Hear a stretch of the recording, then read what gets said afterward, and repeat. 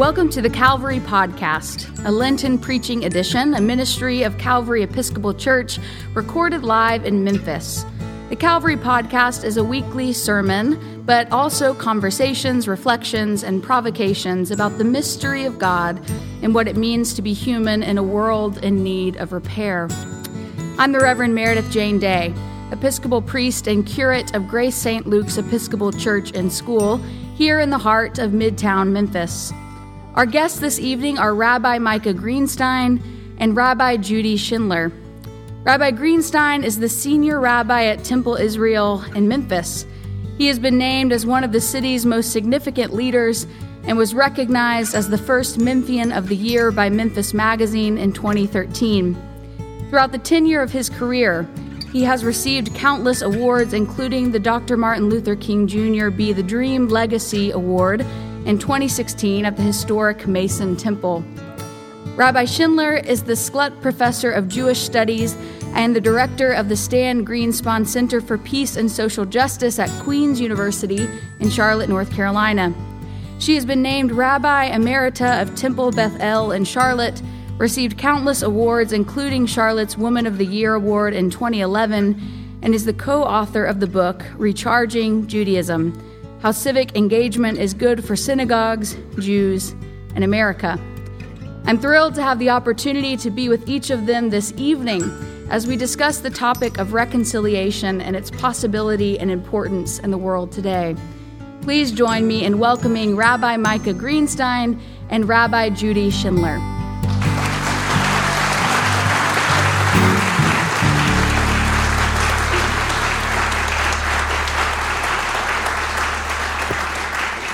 Well, welcome. Thank you. It's so good to be with you both. I'm Great really just honored to be able to have this time and this space to share with both of you. It's truly an honor. So my first question for tonight is actually more of a curiosity. I would just love to know where the two of you met. You seem to be friends. I hope you're friends.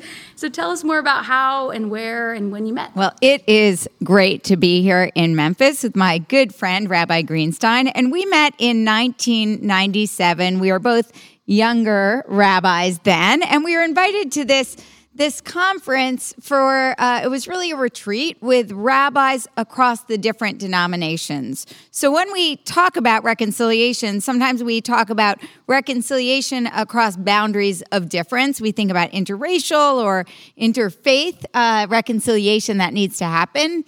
But this conference was really about denominational reconciliation and relationships, how we would work as rabbis across lines of difference. So here we are in the middle of Providence, Rhode Island, in the middle of winter for about 5 days with Orthodox, Reform, Reconstructionist, Renewal rabbis. And it was an amazing week of study and learning, but also we all come from different backgrounds. And there are times when it was great to study together and find those common ground.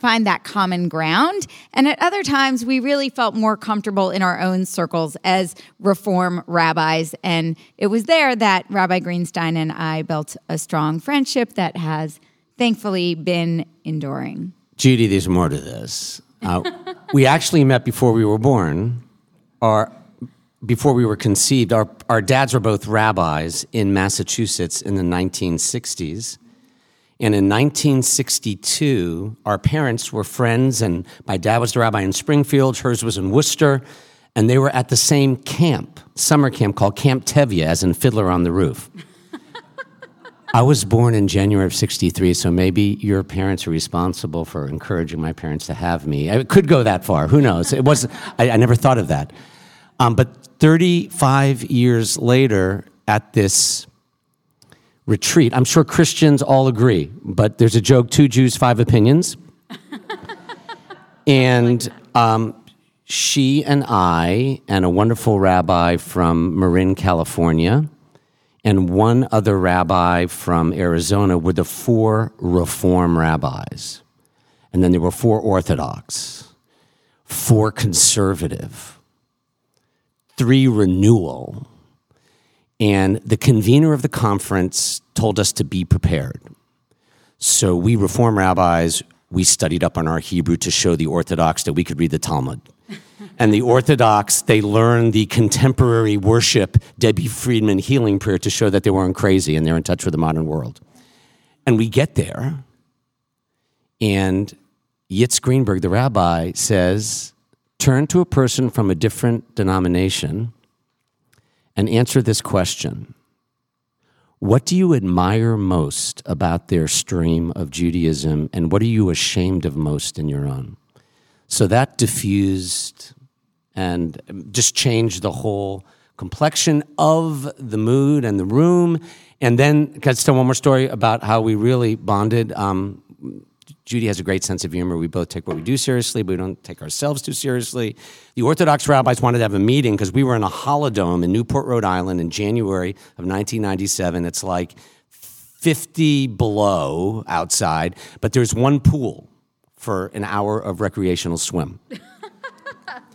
And the Orthodox rabbis did not want men and women to swim at the same time. So in a very deferential way, Rabbi Yossi, we'll call him, called the meeting at 4:00. We're all together, and we had built this friendship. And he said, look, is it okay if we do male swim at 4:30 and mixed gender 4 to 4:30?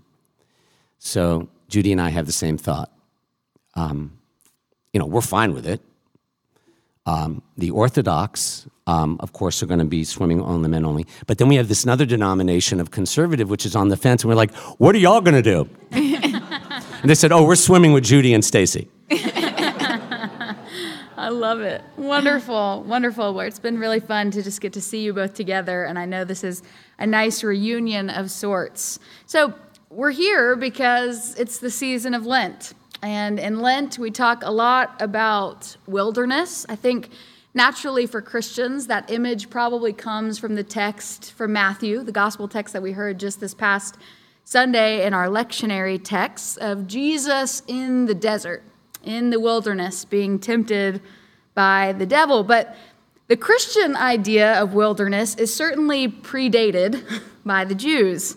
There's this image of Moses wandering in the desert, or even, I was thinking about it today, Adam and Eve, really, after the fall, the post-fall moment for Adam and Eve is then in the wilderness. Eden itself becomes wilderness. And so, as rabbis, I'm just wondering how this concept of wilderness, which we as Christians value so much in Lent, how does it play a role in each of your lives of faith? Well, first of all, the fourth book in the 5 books of Moses is called In the Wilderness.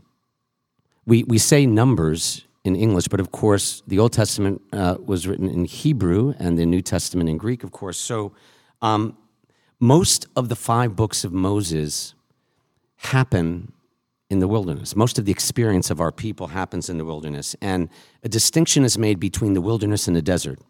Things grow in the wilderness.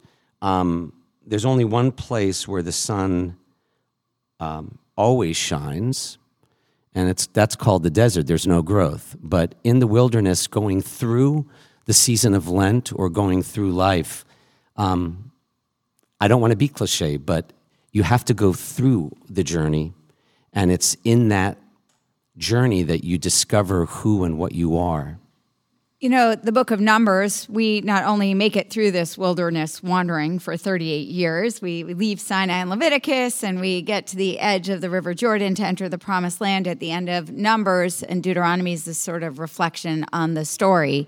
And it was a liminal time where we were growing and learning. It was in the wilderness where we received Torah, because it is that moment that we are open to revelation. But I don't want to miss the important point that we complained the whole way through the book of Numbers.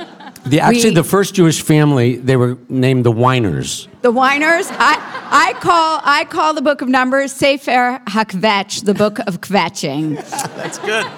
That's good. So we complained the whole way through. But when I think about the wilderness times of my life, I think about I really struggled with the decision to leave the Congregational Rabbinate. I'd been in leading congregations for 21 years. I was senior rabbi of an 1,100 family congregation, 2,500 people, and I was just up night after night after night writing eulogies. And I made a decision that I really wanted to write for social justice purposes, and I really wanted to be that community rabbi that was out there like I am today at a church. I have like 4 Lent engagements, so I get to talk a lot about wilderness wanderings and growth.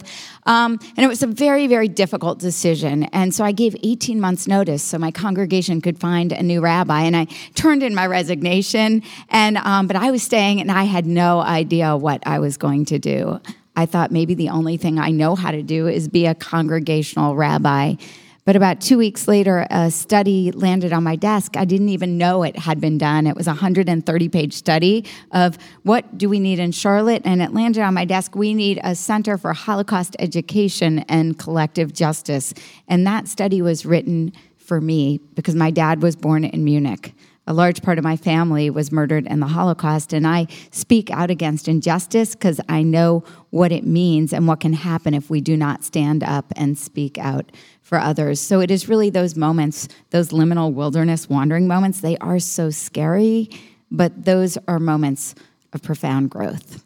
That's right. That's right. It's a beautiful image. And I can't help but think, too, back to that text in Matthew, you know, what happens at the end of this temptation, of this time in the wilderness, is that it says that Jesus is comforted by angels. And it's an amazing image to me that through the wilderness, what's on the other side is this opportunity to be comforted by the angels. So it's true. It's this wilderness, this idea, it's so often where the growth, and that's just a beautiful story, Judy, really a beautiful story of what happened.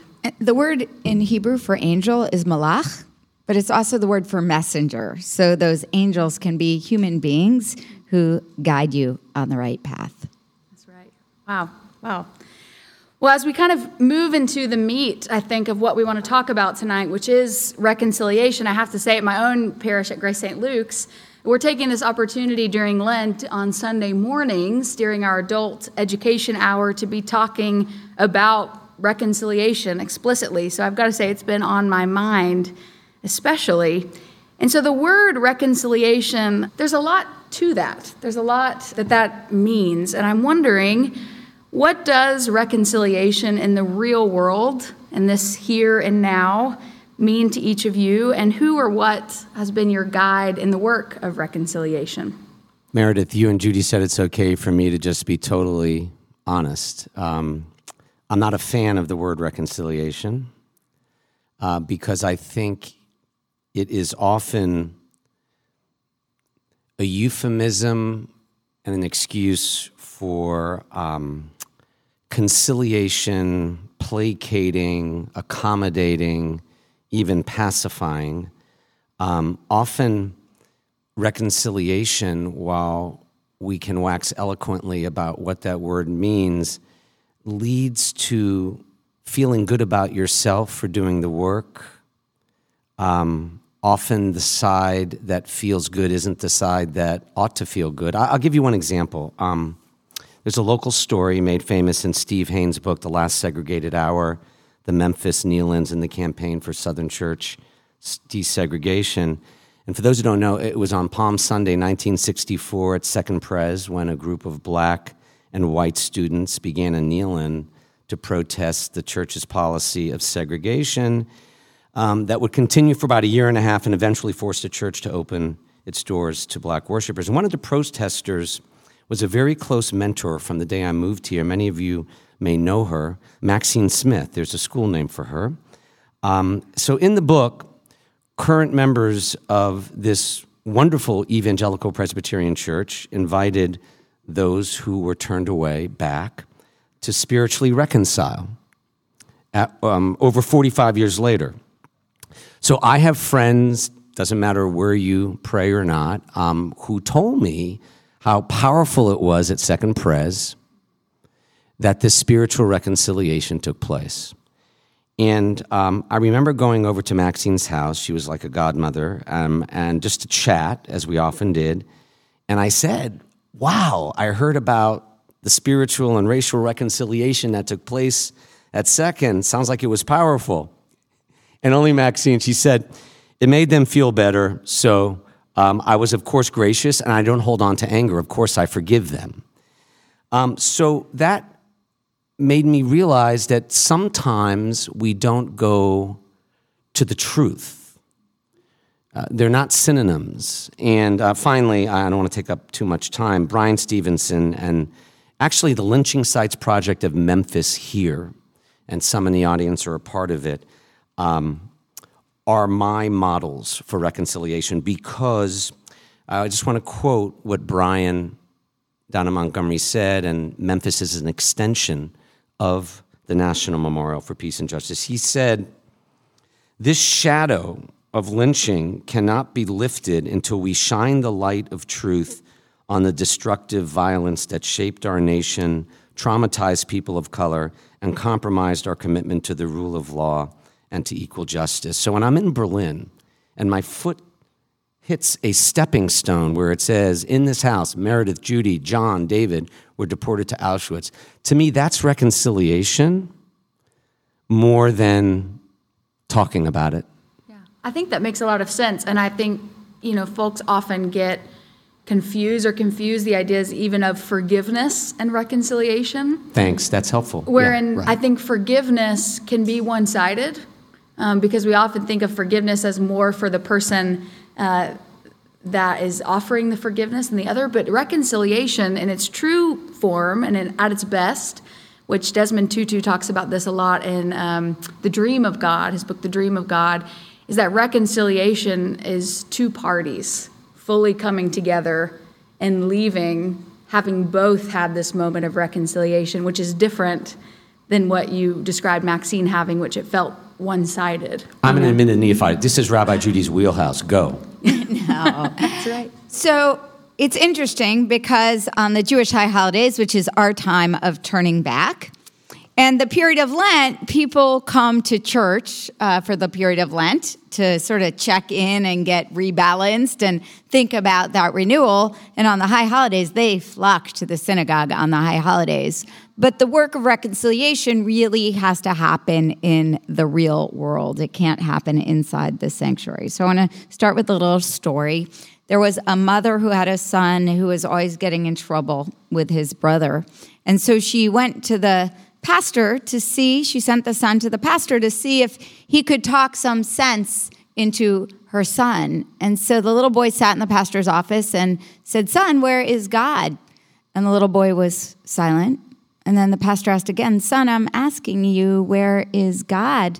And the little boy looked down, giving an unknowing look. And the third time the pastor asked the question, the little boy ran out of the church, down the street, into his home, up the stairs to his brother's room. He slammed the door and said, "We are in big trouble now. God is missing, and they think we had something to do with it."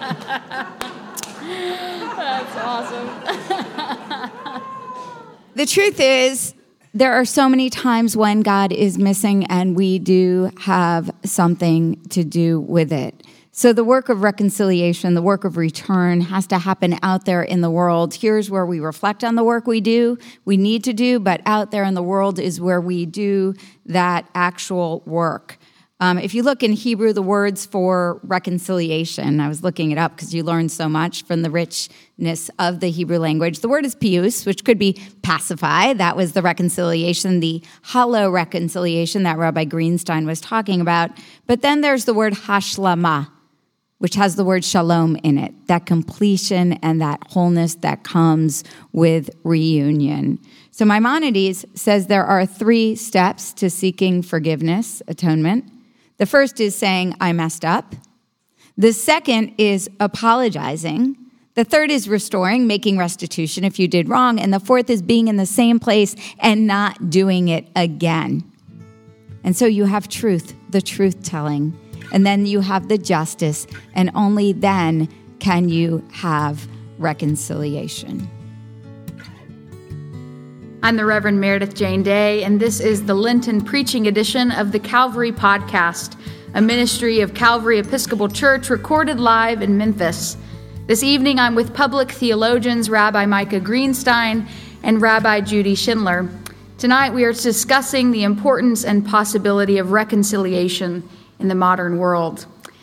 So in our long email thread between the three of us sort of leading up to this night, we described that this evening might be something like an opportunity for folks to be flies on the wall in the premise of a sort of joke, right? Two rabbis and a priest walk into a bar or a church, for example. And though we're not in a bar, at least yet, there is a sense in which the kind of reconciliation we want to describe, as you mentioned, Judy, is through our conversation that could happen in a bar, or it could happen in a yoga studio or a coffee shop, which is really a nice and lovely idea. But I'm also wondering, are there limitations to reconciliation? We've started talking about this, that those reconciliations that take place in informal spaces or by way of interpersonal relationships, at what point does reconciliation require the overhaul of systems or norms and move towards communal protest? Are there limits, in other words, Are there limits to reconciliation? So there's two parts to that question. The first is about interpersonal reconciliation, and then there are systems, right? The systems of racism or the systems of anti-Semitism. I once took a dismantling racism course, and they said you could send all the bigots up to the moon, but you would still have racism in our country because our country was built on systems of racism. So there comes a time where we need to understand the systems. Now, I'm a professor of Jewish studies. I teach about the Holocaust. My family, large segment, perished in the Holocaust. But it wasn't until last March I was at an organizing conference, and I learned about the systems of anti-Semitism, the new systems of white nationalism, and I hadn't understood them. I was like, oh my gosh, here I teach systems of racism, and I teach about the history of anti-Semitism, but I hadn't understand the new tropes and nuances of white nationalism.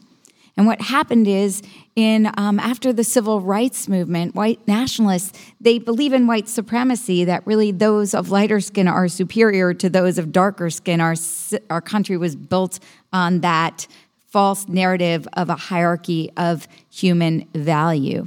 And so how did it happen then in civil rights that the black community won rights? It was, of course, because of the Jews. The Jews are in control. And so in Charlottesville, when the Unite the White rally happened, they shouted, "Jews will not replace us in blood and soil." Blood and soil means pure Aryan blood, pure white Christian blood. And soil means this is our soil, this is our land.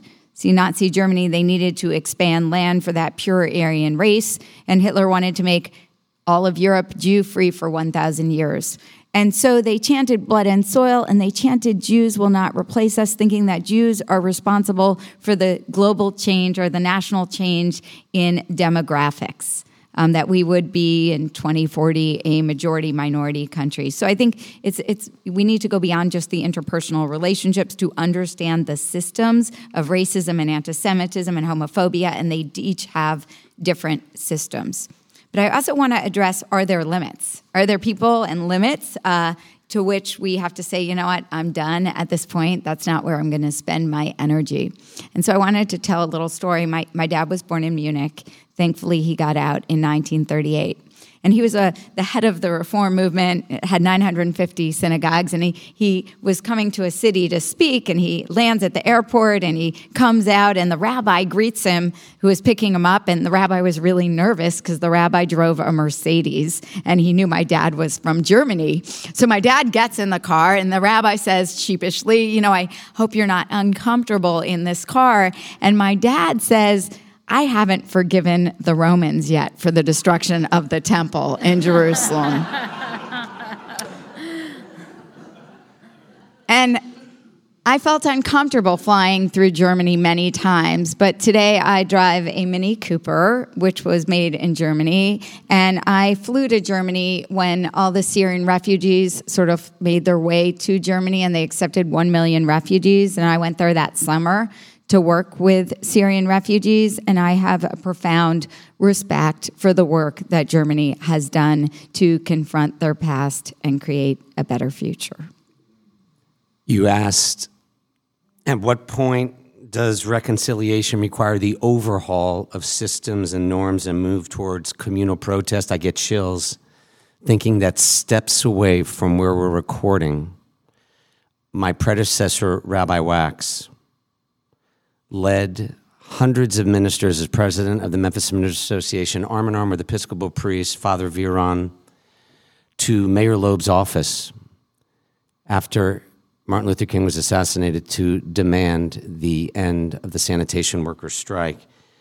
He practiced a book that was transformative for me that many of us, I'm sure, have read, Henry David Thoreau's On the Duty of Civil Disobedience. And the premise in that book is that there is a higher law than civil law that demands the obedience of the individual, that human law even and government are subordinate when it reaches a point of moral conscience where basically the premise is each individual is responsible for creating the society they want to live in. So were it not for civil disobedience in this country, then we would not have the amendments which enabled women to vote, blacks to be full citizens of this country.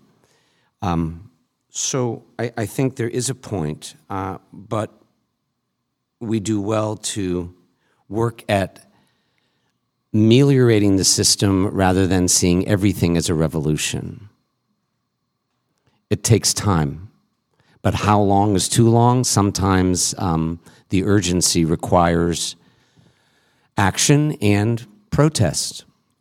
We're not, that Thoreau's book is really the reason we can now look back and take pride in how far we've come, even as we regret how far we have to go. I just wanted to say, though, since you mentioned the two rabbis and a priest walk into a bar, I've been waiting to share this. Everyone here can see it. It's a picture of a rabbit holding a beer. It could be O'Doul's. And it says, a priest, a rabbit, and a minister walk into a bar. The rabbit says, I might be a typo. Thank you. Thank you. This was getting heavy. I had to throw it in. Thank you. I don't really know how to follow that, to be honest. But the next thing I did want to talk about, and you mentioned this procession that happened to Mayor Loeb's office, and that gives us, a hint or gleans towards interfaith reconciliation and also interracial reconciliation. So let's talk about specific types of reconciliation and what plea. I know you're both involved in this work very thoroughly in your respective positions. And so I want to know first sort of what are you doing right now in terms of interracial and interfaith reconciliation? And also what plea would you offer any of us here in the room who want to or are already engaged in the work? My plea would be to become a critical lover of the other rather than an unloving critic or an uncritical lover. Let me explain.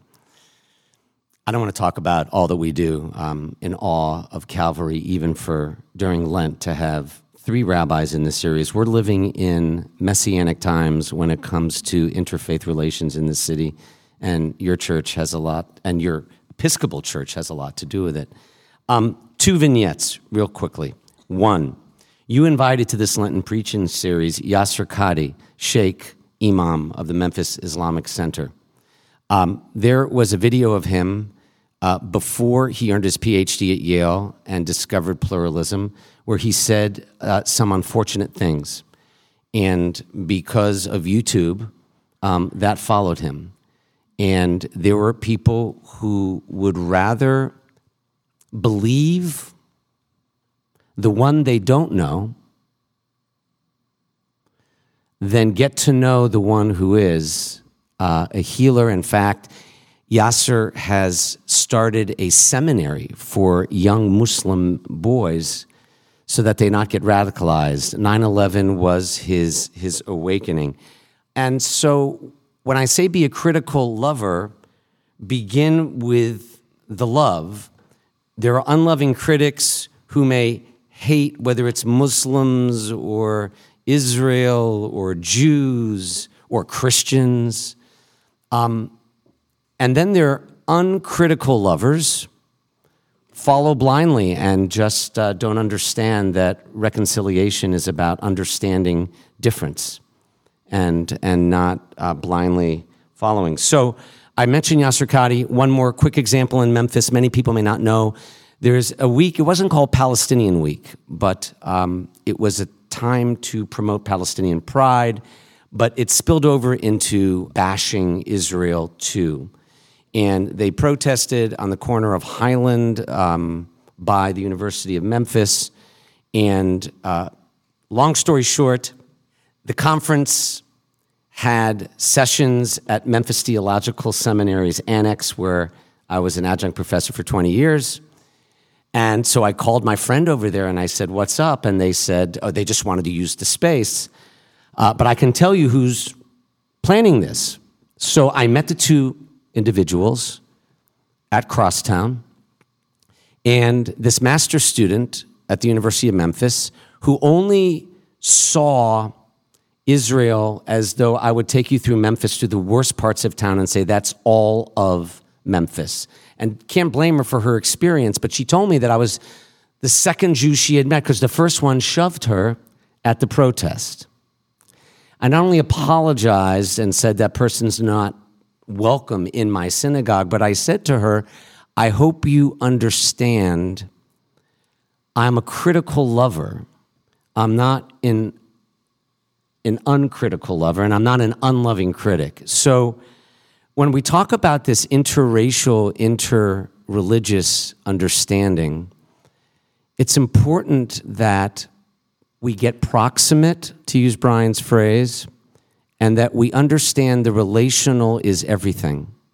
That it's about getting to know the other rather than talking about the other. So a lot of the work isn't in the news. It's that encounter at Crosstown, and we're friends now, even if Yasser and I disagree. So there's a lot going on, but the more it's interpersonal, the closer we'll get to where we want to go. And I would say this is really difficult work.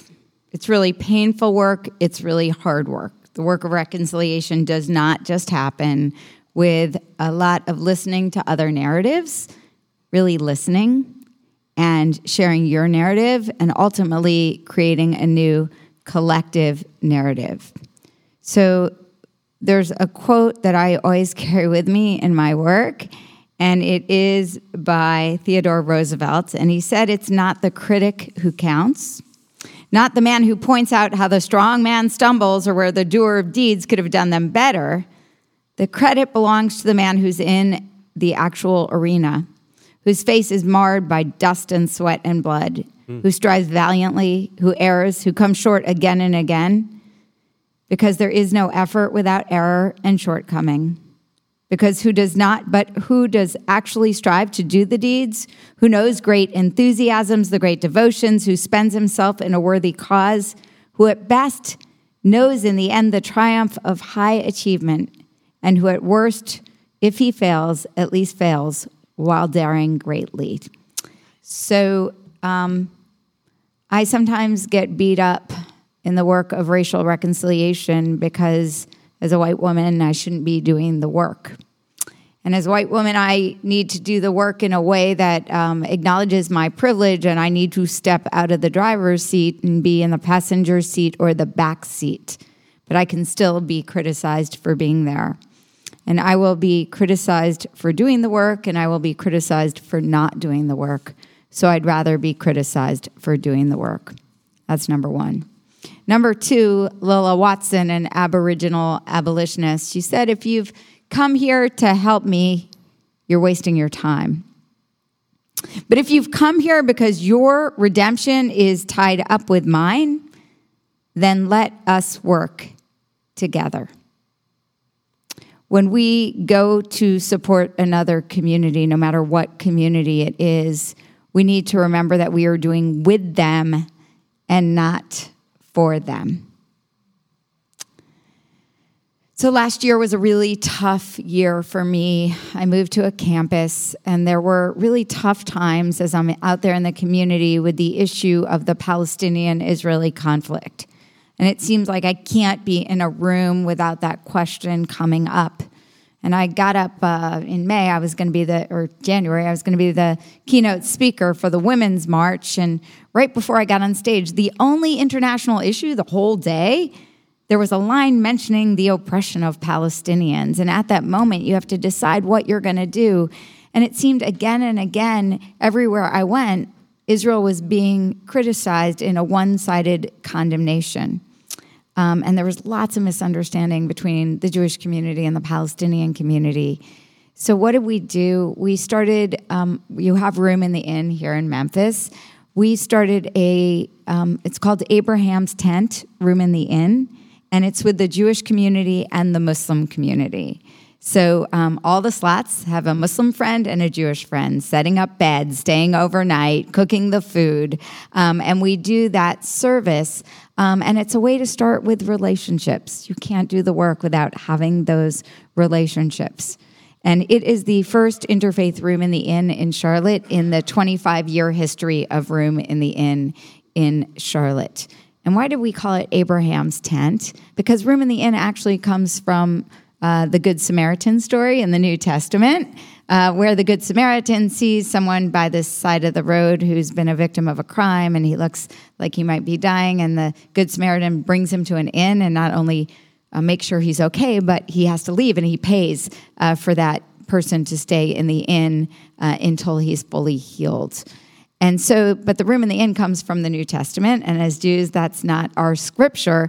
So we chose Abraham's tent because according to the Midrash and according to the Islamic faith, Abraham's tent was always open, ready to welcome the stranger in. So that's when things are really broken, just start with the basics of building a relationship. She just prompted another thought. After the Pittsburgh shooting, it happened while services were going on. And since Memphis is an hour earlier, I was handed a piece of paper about what happened. Everyone in the congregation was unaware until the service was over. The first people who came running to temple were our Muslim and Christian brothers and friends.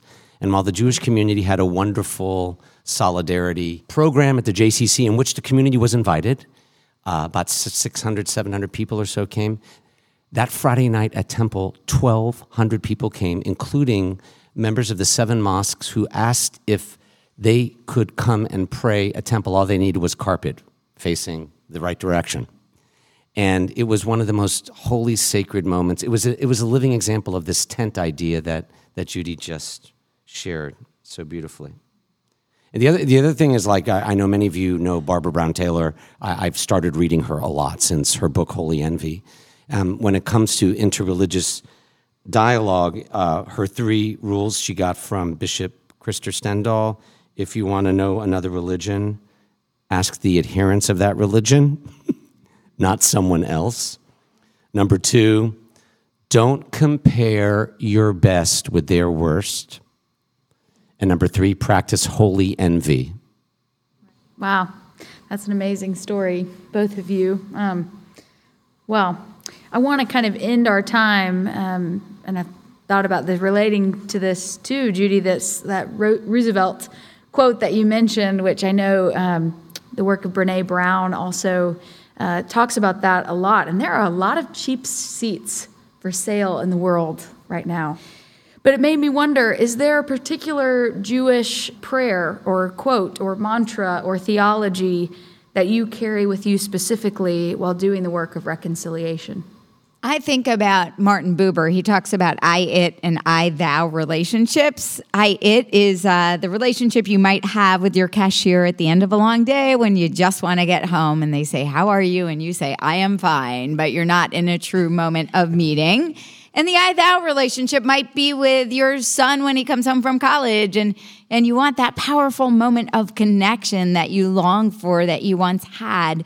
So we have the I-it, which is sort of the casual, not deep moment of meeting, and the I-thou, being fully present. And in the Torah, when Abraham is called by God, Abraham says, Hineni, I am here. That full moment of encounter with another. And when Isaiah is called, Isaiah says, Hineni, shalacheni, here I am, send me on that mission. And Moses too stops and says, Hineni. So I think that's what we need when we are called, when we see the trials of our world and we are called out of our houses of faith to bring repair to our world. We are called to say those words, or that word, Hineni. I am here, I am fully present, because that's the most important first step we can bring on the path of healing. So the question is, what do we carry with us, as whether it's a Hebrew phrase or a mantra or a quote? I carry with me Abraham Joshua Heschel, the great 20th century Jewish philosopher, who said, you forfeit the right to worship God when you denigrate the image of God in another human being. And that's why I confess, Lent is a time for confession, my restlessness with reconciliation, that it may not always be possible.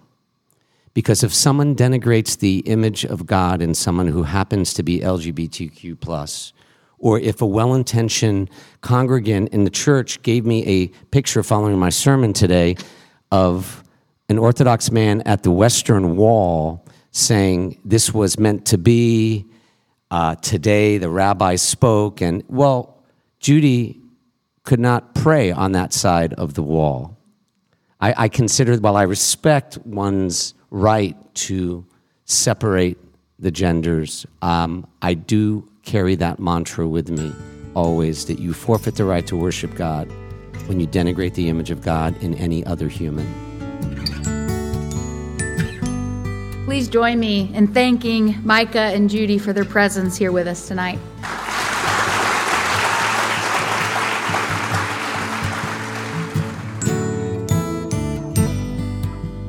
In the Episcopal tradition, the Ash Wednesday liturgy begins with an unusual invitation. The celebrant invites all who are present to the observance of a holy Lent, marked by a posture of penitence and fasting.